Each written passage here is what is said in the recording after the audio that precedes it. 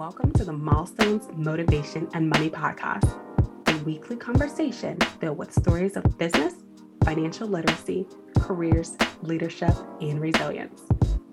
Setting and achieving goals is key, whether they are related to your finances, business, or career. I hope to empower you with these conversations, no matter where you are in life. I'm your host, Angel Radcliffe, and on this show, get ready to change your mindset and start your journey to achieve your lifelong goals. So if you need a little motivation to start your day or jumpstart your next project, tune in and be sure to join our community online at milestonsmotivationandmoney.com.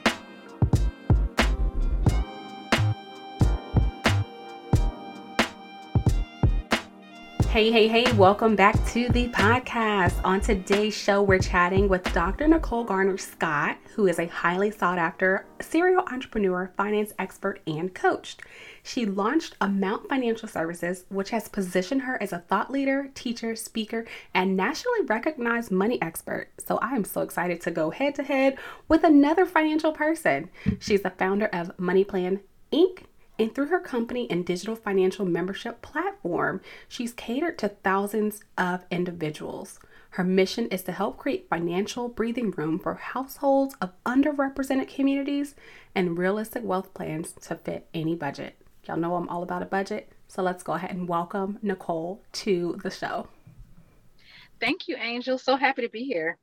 I'm so excited to have you on and discuss generational wealth and building wealth because, of course, with myself being a financial educator, it's a topic of money and I enjoy those conversations.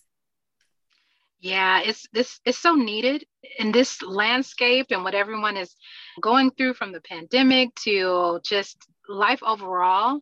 I think it's really good just to think long vision, like not only what you're doing for your family, but what you're doing for your bloodline. So very excited to have this conversation with you. How about you go ahead and give us an introduction and tell us a little bit more about you? Thank you. So born and raised in Atlanta, Georgia. I like to say I'm a unicorn. It's such a transplant city now, but one of the few that was actually born in the city. I am a wife. I have a 3-year-old son. His name is Azai. He is the love of my life and just very, very passionate. I serve as a financial planner and really, really focus on making sure that I can help people grow their money and sustain their money as much as possible. That is so awesome. So how did you actually get into the world of finance? So I had an interesting journey. I got into entrepreneurship, I like to say, when I was 5 years old. I was the lemonade stand, the candy person, everything you could think of growing up, and started a marketing agency when I was in college. So been in entrepreneurship for quite some time. In the last few years in my entrepreneurship space, I was really just coming face to face and eye level with a lot of people, just a lot of individuals left and right, a lot of women, and sitting down, hearing their stories. And so many people will open up to me just in distress about them taking the leap of faith to jump into entrepreneurship and things not properly being planned out. And now they were facing evictions from retail locations or losing their houses or just a lot of different trauma that was coming along with that. And I felt like there was a very toxic narrative that was happening in society that just shamed people for keeping their 9-to-5s. And I like to say your 9-to-5 is your first investor. And there was just a lot of things that weren't in place, just from cash flow perspective to just really understanding money and how money flows and how to utilize money as a tool and all the tools that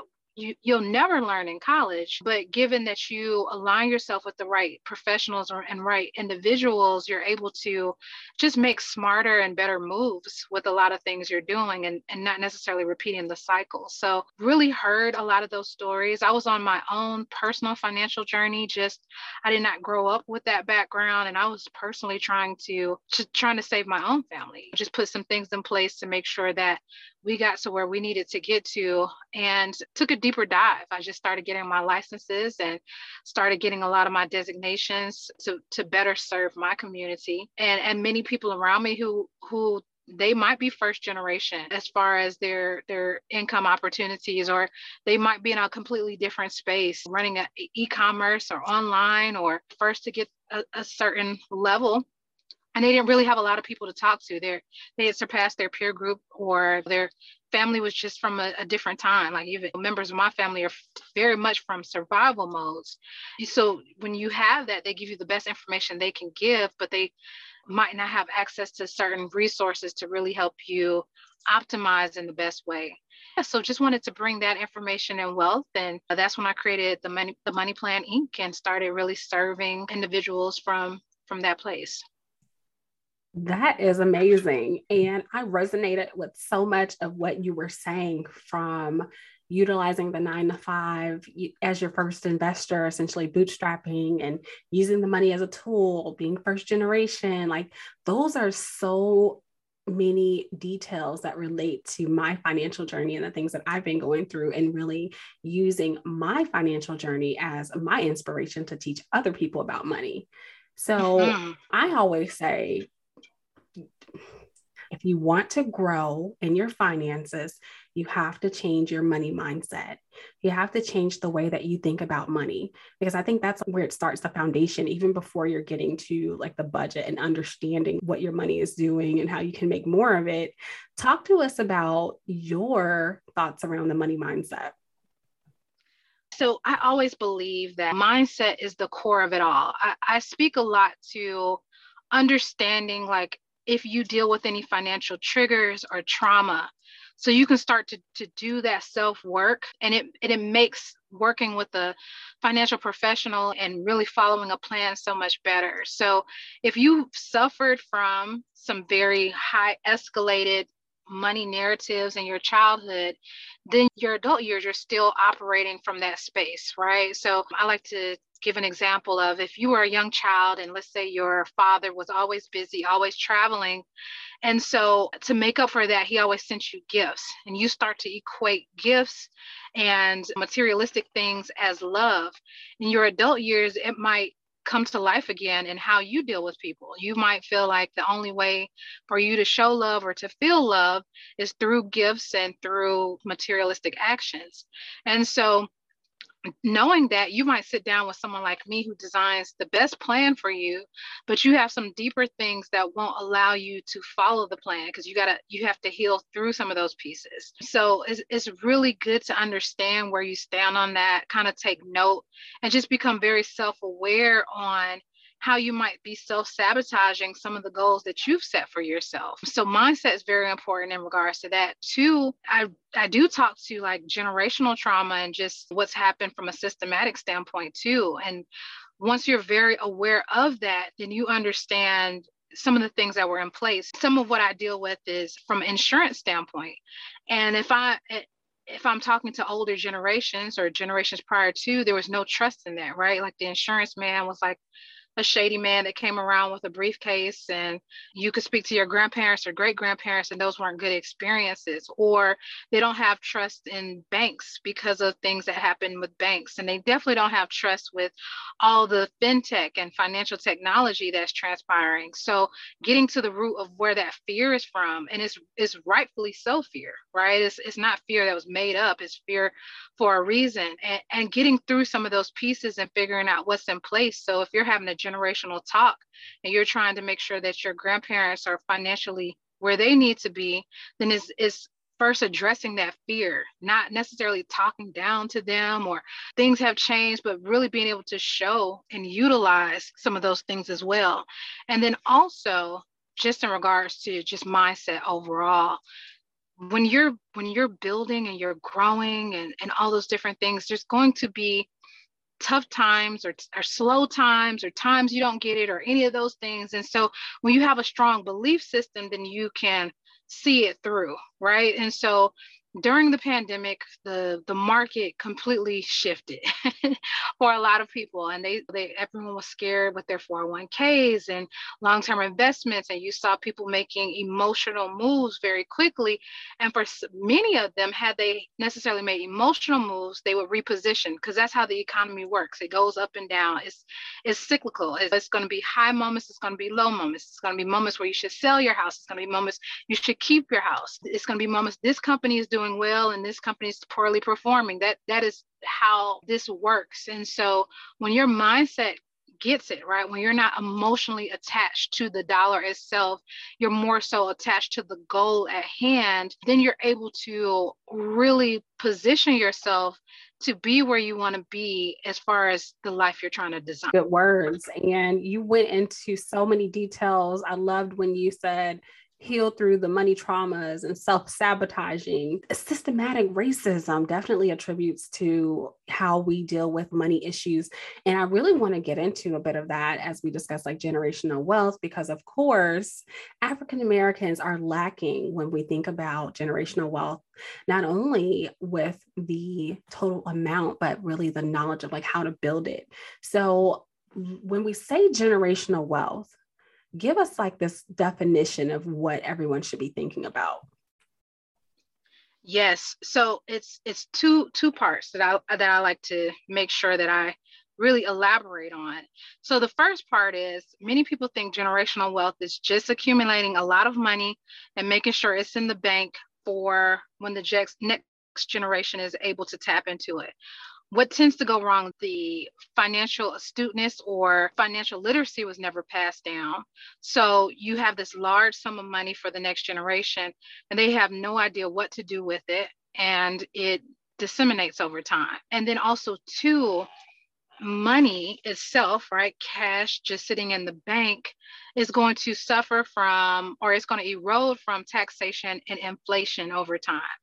So if you just have a bunch of cash that you're just passing down to the next generation, by the time they step into it, just within it in itself, it's not going to be the value that you thought that you were leaving to them, because as we all see, taxes are only going up. Inflation is continuing to go up, all those different things. And so you didn't necessarily place it in vehicles that can stand the test of time for multiple generations. So those are things I like to make sure that people understand, because previous generations, it's like, let me cut you a check for 50,000, or I have all this money sitting in the bank, or those different things, but really understanding how that part works. And then also too, having your paperwork in order, because just because you pass and you have a child that shares your bloodline or your last name, that doesn't mean that they just get to assume everything. They don't just get to wake up and just immediately it's all of theirs. There has to be a will in place. There has to be beneficiaries named. There has to be proper insurances.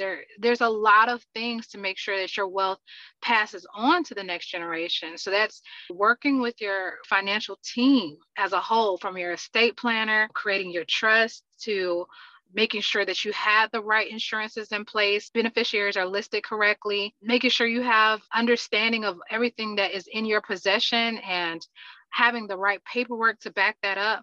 There's a lot of people, even I don't know if you remember in the news when Aretha Franklin had passed, and how hard it was for her family to be able to assume a lot of her estate.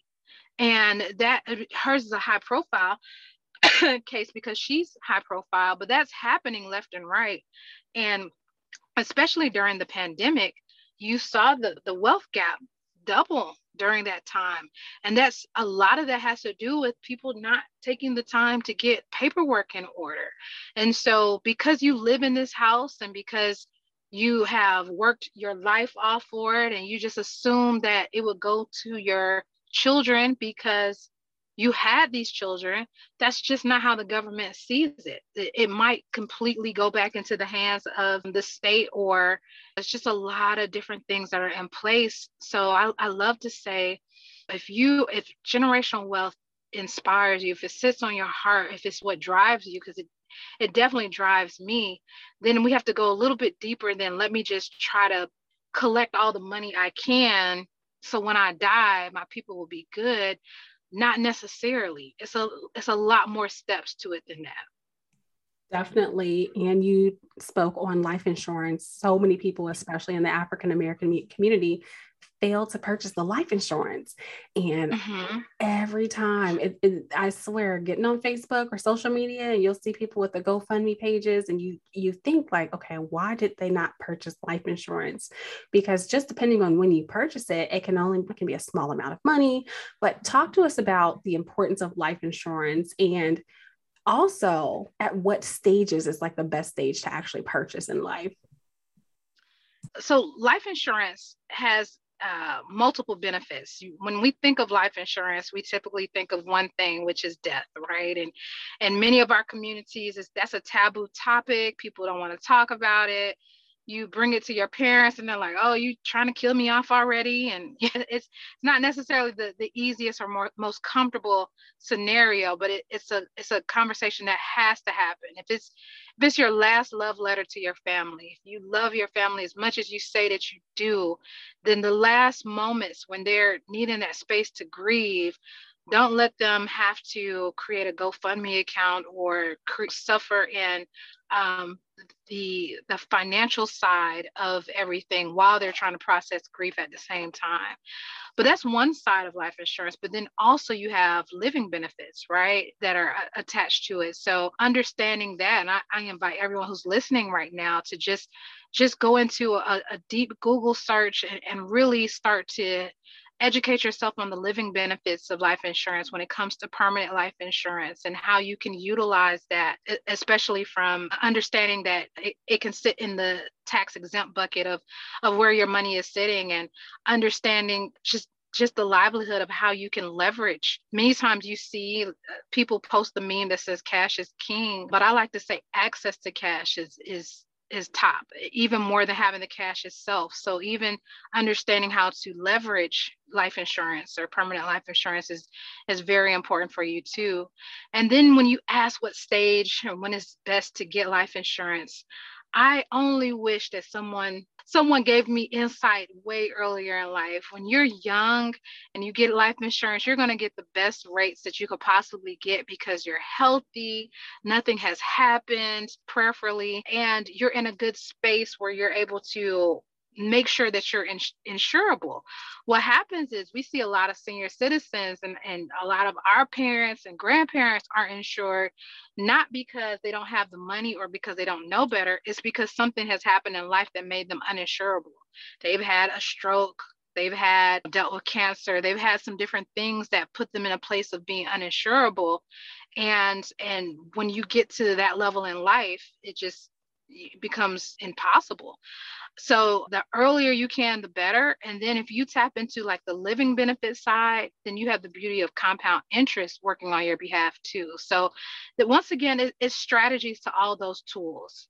There's a lot of tools, financial tools that you'll hear constantly in your journey. The more that you're reading, the more you're working with your own professionals, etc. There's a lot of tools, financial tools out there, but you have to understand what is your goal for the tool and how to optimize it and make all of your tools work together to get you to where you wanted to get. Yes. And I want to really get into some numbers here, because when we look at statistics of the wealth gap, we're looking at an average net worth of $17,000 for African American households compared to that of $170,000 of a white family.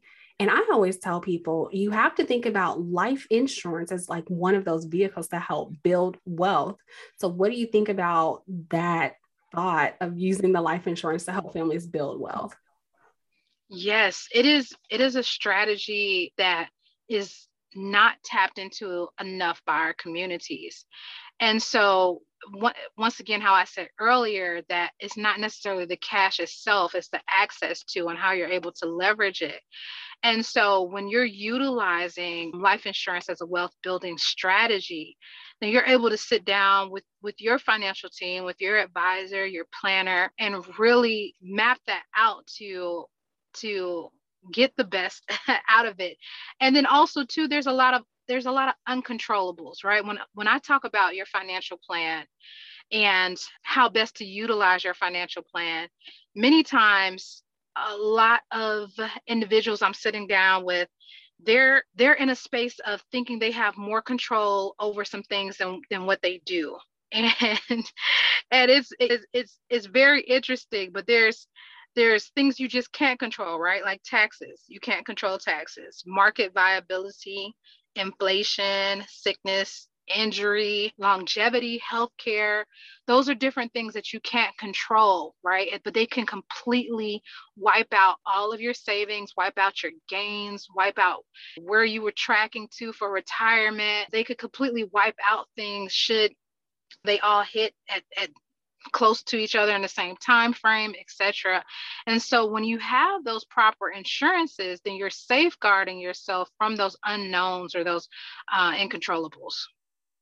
Right. And Nicole, I want to get into some more numbers because I always tell people you have to understand the wealth gap from a holistic standpoint, really all of the things that have happened in this country that has really contributed to the persistence of the wealth gap.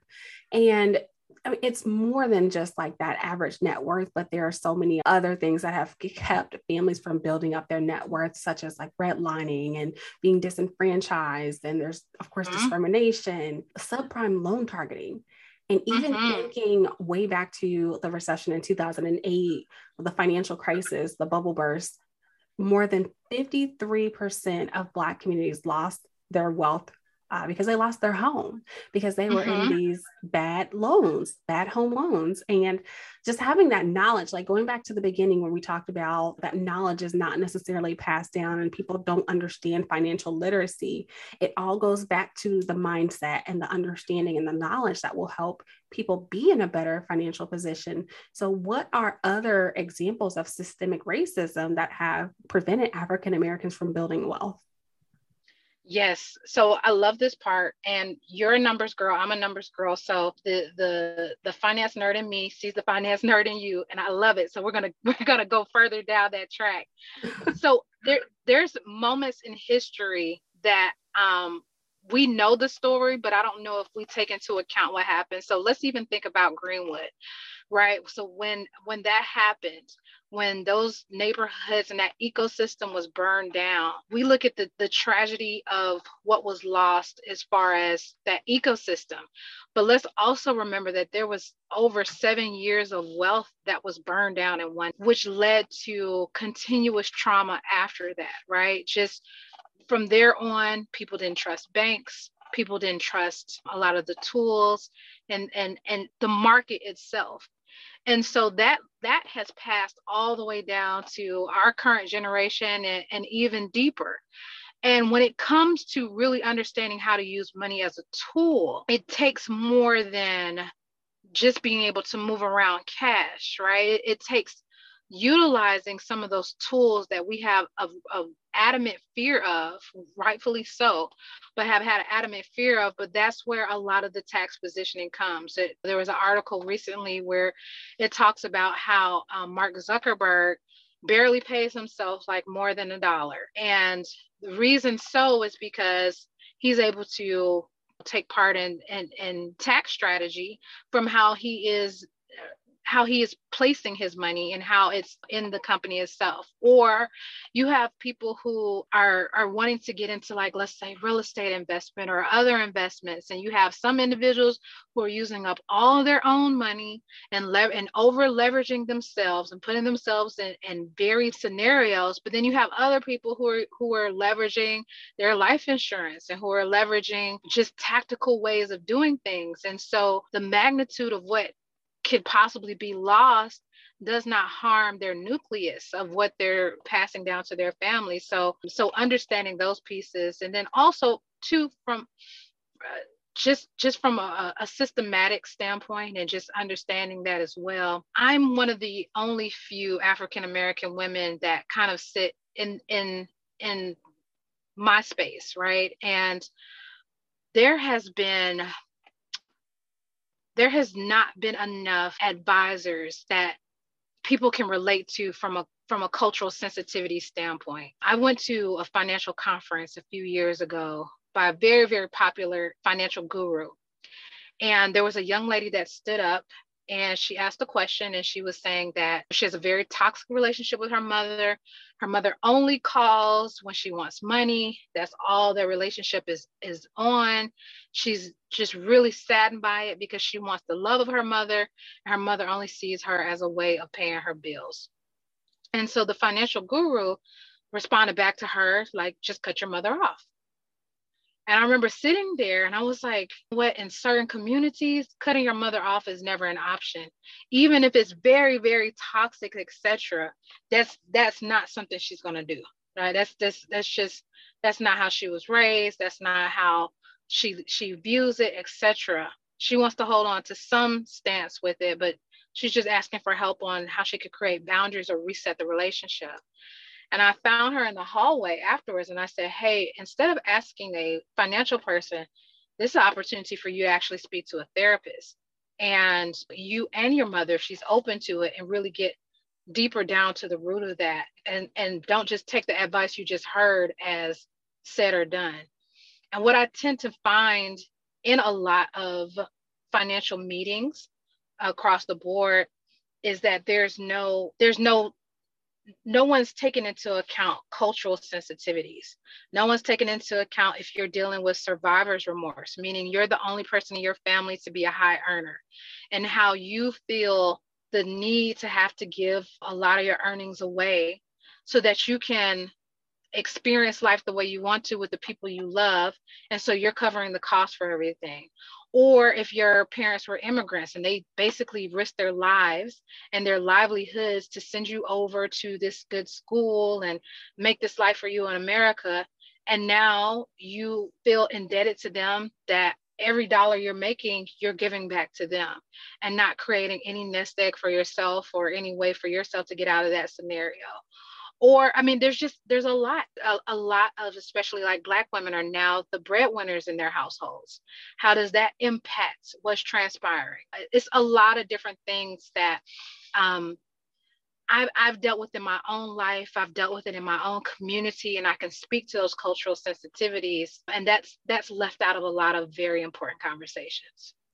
Definitely. And I know this can go on to be a very lengthy conversation. We'll definitely have to have you back for a part two. But I want to ask you this question because, of course, the wealth gap is always a hot topic. And then you hear people that talk about Black Wall Street. We talk about how so many African Americans really started behind the start line and we had this disadvantage. And so many people bring up the conversations of reparations.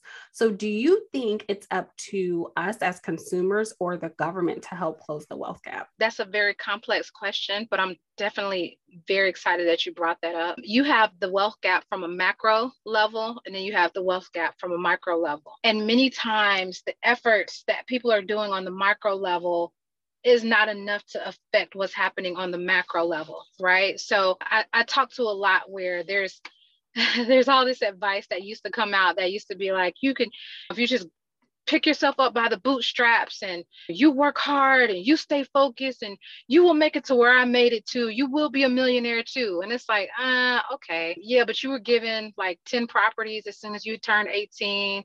You've had a life insurance plan since you were 2 months old that's accumulated this amount of cash value. You have a lot of other things that your bootstraps weren't as heavy. And so just kind of knowing that, I think it's very important for people not to necessarily grade themselves or really put themselves down in that. Ideally, I'm a part of a lot of efforts that really bring attention to a lot of scenarios that are very unfair on the back end. So it will take the government to get involved. But then also too, as you're going through your day-to-day life, many people feel like they don't want to just wait on the government for the government to say, this is what it'll be or it won't be.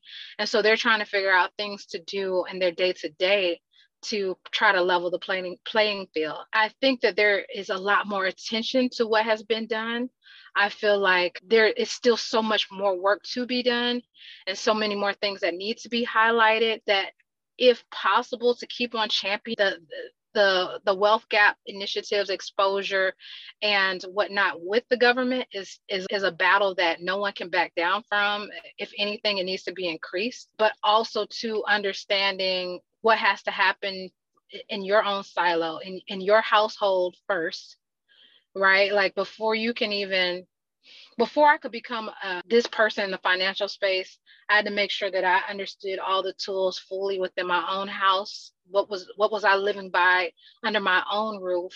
Then taking that into the community, then taking that into a larger level, because people will really react and follow when they can really see it for themselves, when they can see that you're making change, when they can see that you're positioning yourself in the right way, then the belief system is more there because there's such a trust issue surrounding that. Right. And you said something that made me think back to your mention of the cultural sensitivity or insensitivity, where people tell African Americans, like, we can take the same path they took, and the person speaking to you is probably a white male who fits all the descriptors, like had the trust fund, had the property, had this life insurance policy. And you're like, what in the world are you talking about? Yes, I had a client the other day that she was closing on her house. I believe she needed an additional 50,000. And as she was going through the process, they were like, well, just call your parents and get the 50,000.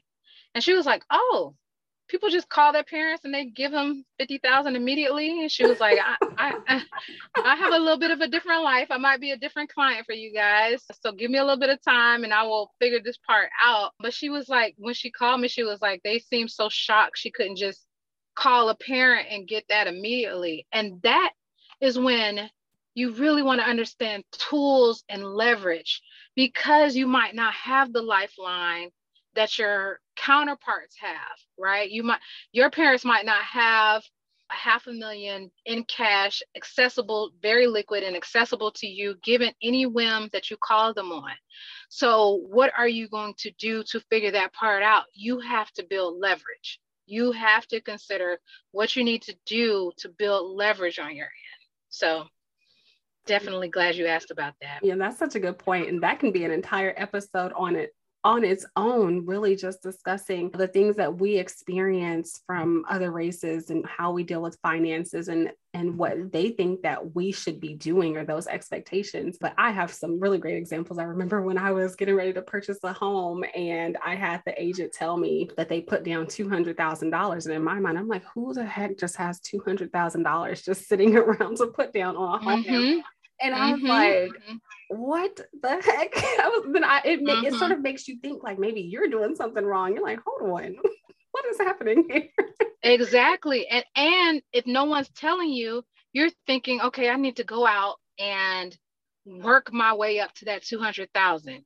You don't even think, how can I make money work for me? What are some things I can start to do to make that money work for me, instead of me burning myself out to get that? There's just so many approaches outside of what we've been told or what we know. And for many of us, what we've been told and what we know is you have to get out and work for every dollar that comes into your life, instead of thinking, hey, there's a way to utilize compound interest. There's a way to utilize different tools to make sure that I can get to that value and be able to make those type of moves without me killing myself to get there. Right. And sort of being in this space of being a financial educator, I always have to remind myself, just because I have sort of bettered myself with my finances and I understand everyone doesn't understand. And I still have to make sure that I'm speaking sort of in the tone of like I'm speaking to the average person.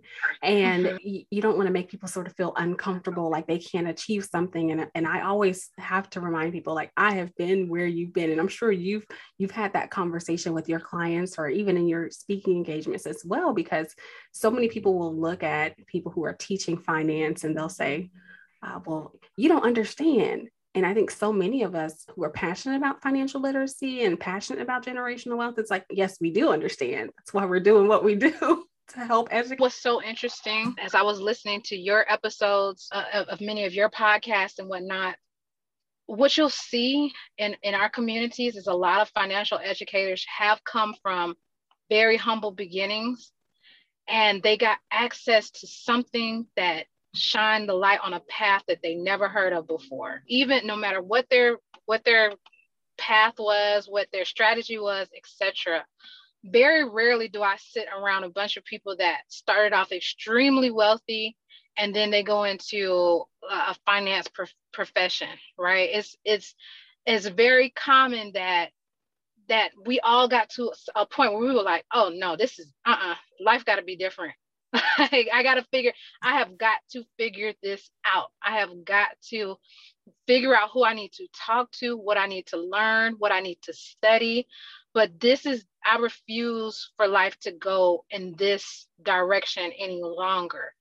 And it's such a driver. I don't know if you ever read Damon John's book, The Power of Broke, or Brene Brown, Courageous Conversations. Those are two books that I love recommending to people. But when you have that internal driver that is just like, I absolutely refuse to continue going in the direction I was going in.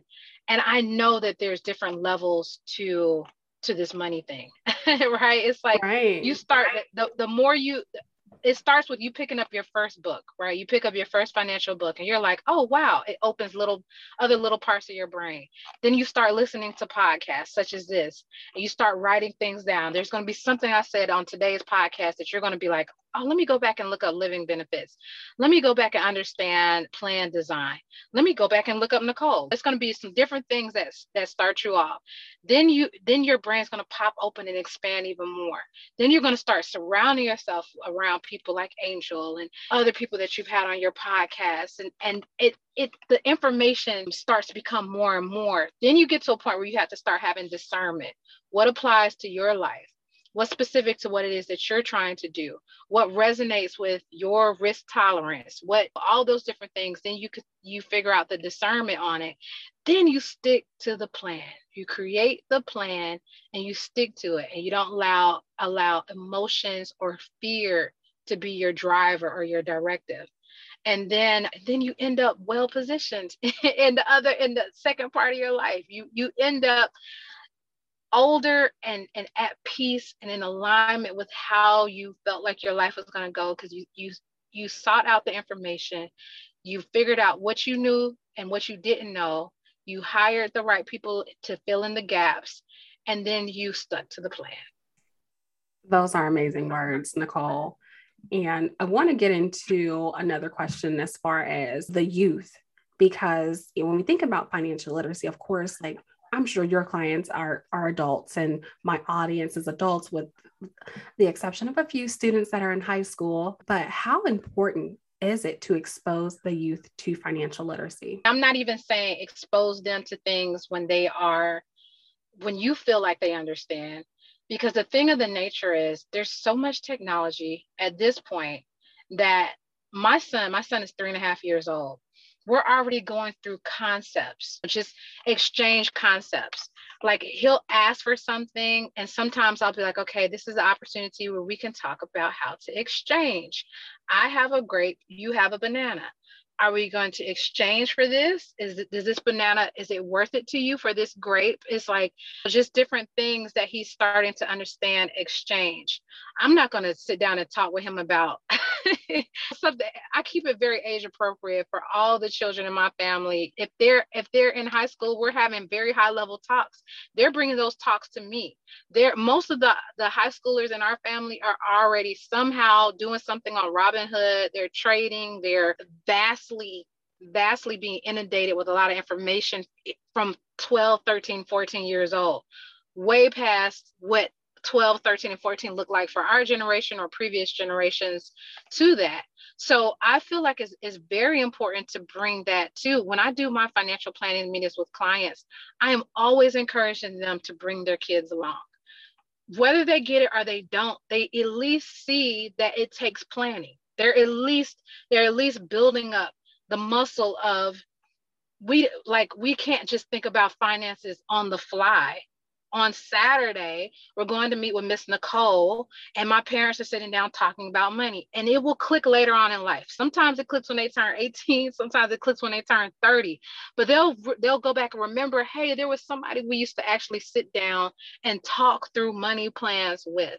The misfortune is for a child to turn 18 and have never had any exposure or talks about finances. And that's when the world treats them as an adult. They can apply for credit cards. They can start to sign rental agreements. They don't know if the difference between them taking out private loans or all the different student loan options, and they don't know what they're signing up for, but they're signing up for a lot. And how many people do you know are still paying for those decisions they made at 18 in their 40s and in their 50s? So as much as you can expose, even if you don't know money, even if you feel like, hey, I'm not the person to talk to my child about money, then just put them in the right places, in the right spaces, or put them on the right technology, or send them the right YouTube links. It is very much your responsibility to make sure that these thoughts are coming, because the thing is, they're going to go to school and someone's going to tell them something anyway. So either they're going to believe what you're preparing them for and what you're doing your due diligence to make sure has some factual foundation to it, or they're just going to follow their friends. A lot of us made our financial decisions and still make our financial decisions, not because we fact checked, but because our friend said so. Our friend said, hey, you should buy this stock. So you're on Robinhood buying this stock and you just lost $1,000. Or your friend said you should invest in this type of real estate property. You didn't do your due diligence to see like the foundational structure, to see what was the equity potential in that area, any of those different things. You go into it, it was a bad investment, you lost all the money.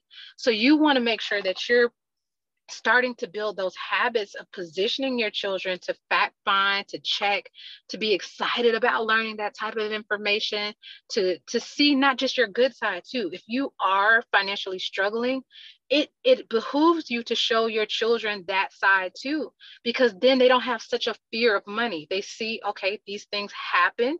This is what we need to do to get out of this situation. This is something you should consider so that you don't get into this situation, and it will continue to grow as they grow. Oh, you are like so on point. So I'm over here, I'm just sitting back listening. I'm like, this is so good. Oh, thank you. So I know the listeners are really getting an earful and hopefully they took some notes. Do you have any actionable steps someone can take right now who's listening, who wants to change their financial trajectory? Yes, steps that you can take right now to change your financial trajectory. One, so look your finances in the eye, right? A lot of us tend to just not really deal with it, or we deal with it when we have to, when it's tax time or something's going wrong or whatnot. But just get really comfortable with your finances. What is your personal cash flow? There's an app called Truebill that I love. A lot of my clients, I'll be like, download this app. Let's be really honest. What are you spending on Amazon Prime? They'll be like, oh, maybe $100 a month. I'm like, okay, sounds good. Download Truebill. And then the next time I speak to them, so what are you really spending on Amazon Prime a month? Oh, well, it appeared I spent $1,200 last month. Really? Like, we knew that. It's you have to, we unconsciously move a lot of things outside of our mind because we just don't want to deal with it. So definitely just looking your finances in the eye and understanding that. Also too, figuring out your money team, right? Establishing your money team. You don't establish a money team when you're already 7 figures and up. You establish your money team or individuals you would like to work with as you are continuing to progress through your journey, right? So who is your financial advisor? Who is your CPA? Who is your consultant that you're going to? All these different things you need to establish who that is. So when it's time for you to tap onto them, you can, so that when it's time for you to make those higher level moves, you're not trying to seek out those professionals during that time. You already have them. You've already spoke with them. You've already interviewed with them. You have rapport. There's alignment. They understand who you are, and you're able to get to work immediately. So that's very important to you too. And then one last thing that I have to say, anytime we're talking anything, is to get your will done, right? If you are 18 and up and you're listening to this right now, The amount of wealth transfer that I saw happen since the pandemic started is absolutely unreal. If you just start to Google up the numbers and Google up what has been happening, the houses that have been taken out of families' names, the money that has been lost, the traction that has been redirected because there wasn't proper paperwork in place. I'm gonna give you 24 hours. I'm gonna give you, if you're listening to this right now, I'm gonna give you 24 hours to make sure that you are taking the steps to have the paperwork in place. So all the things that you are working so hard on, blood, sweat, and tears, that it stays and continues to go in the direction that you intended for it, and not all of it goes in vain when it's your time. Those are amazing words. And I appreciate all the knowledge and gems that you've dropped. I know we are a little bit over time, but that's fine because we're going to make this a longer episode. So such important information that people need to hear. And as we get ready to close out the show, I always like to ask my guests one question as it relates to finances. So with myself, being a financial educator, I have several brands. One of them is Ballin' on a Budget. When you hear that word, ballin' on a budget, what does that mean to you? To me, it means living your life to its fullest for today and tomorrow. So the balling is you being able to tap into what makes you feel good, what lights you up, what makes all of this worth it. And then the budget is like, okay, I want it to last. I don't want to have this feeling and blow through everything, and then I can never have this feeling again. So that's what I get from it. Awesome. Thank you, Nicole. Do you have any last words for listeners? Yeah, just to if they're interested in doing a financial planning meeting with me, go to The Money Plan Inc. So that's THEMONEY planinc.com, and we can schedule that one-on-one. And if you're on social, I give a lot of resources. Once again, I consider this to be a calling. This is nowhere just a job for me. So you can follow me at Dr. Garner Scott, DrGarner Scott. And we can communicate, and I give a ton of resources through there as well on Instagram, Facebook, and Twitter. Thank you so much. And thanks everyone for tuning in. We will see you on the next episode. I hope you've enjoyed the show. Be sure to leave us a review and let us know any ideas you have for a future show topic. And if you really want to show us some love, share this episode with a friend and be sure to join our community online, milestonesmotivationandmoney.com. You can also follow us on Instagram at Milestones Motivation and Money. Tune in next time.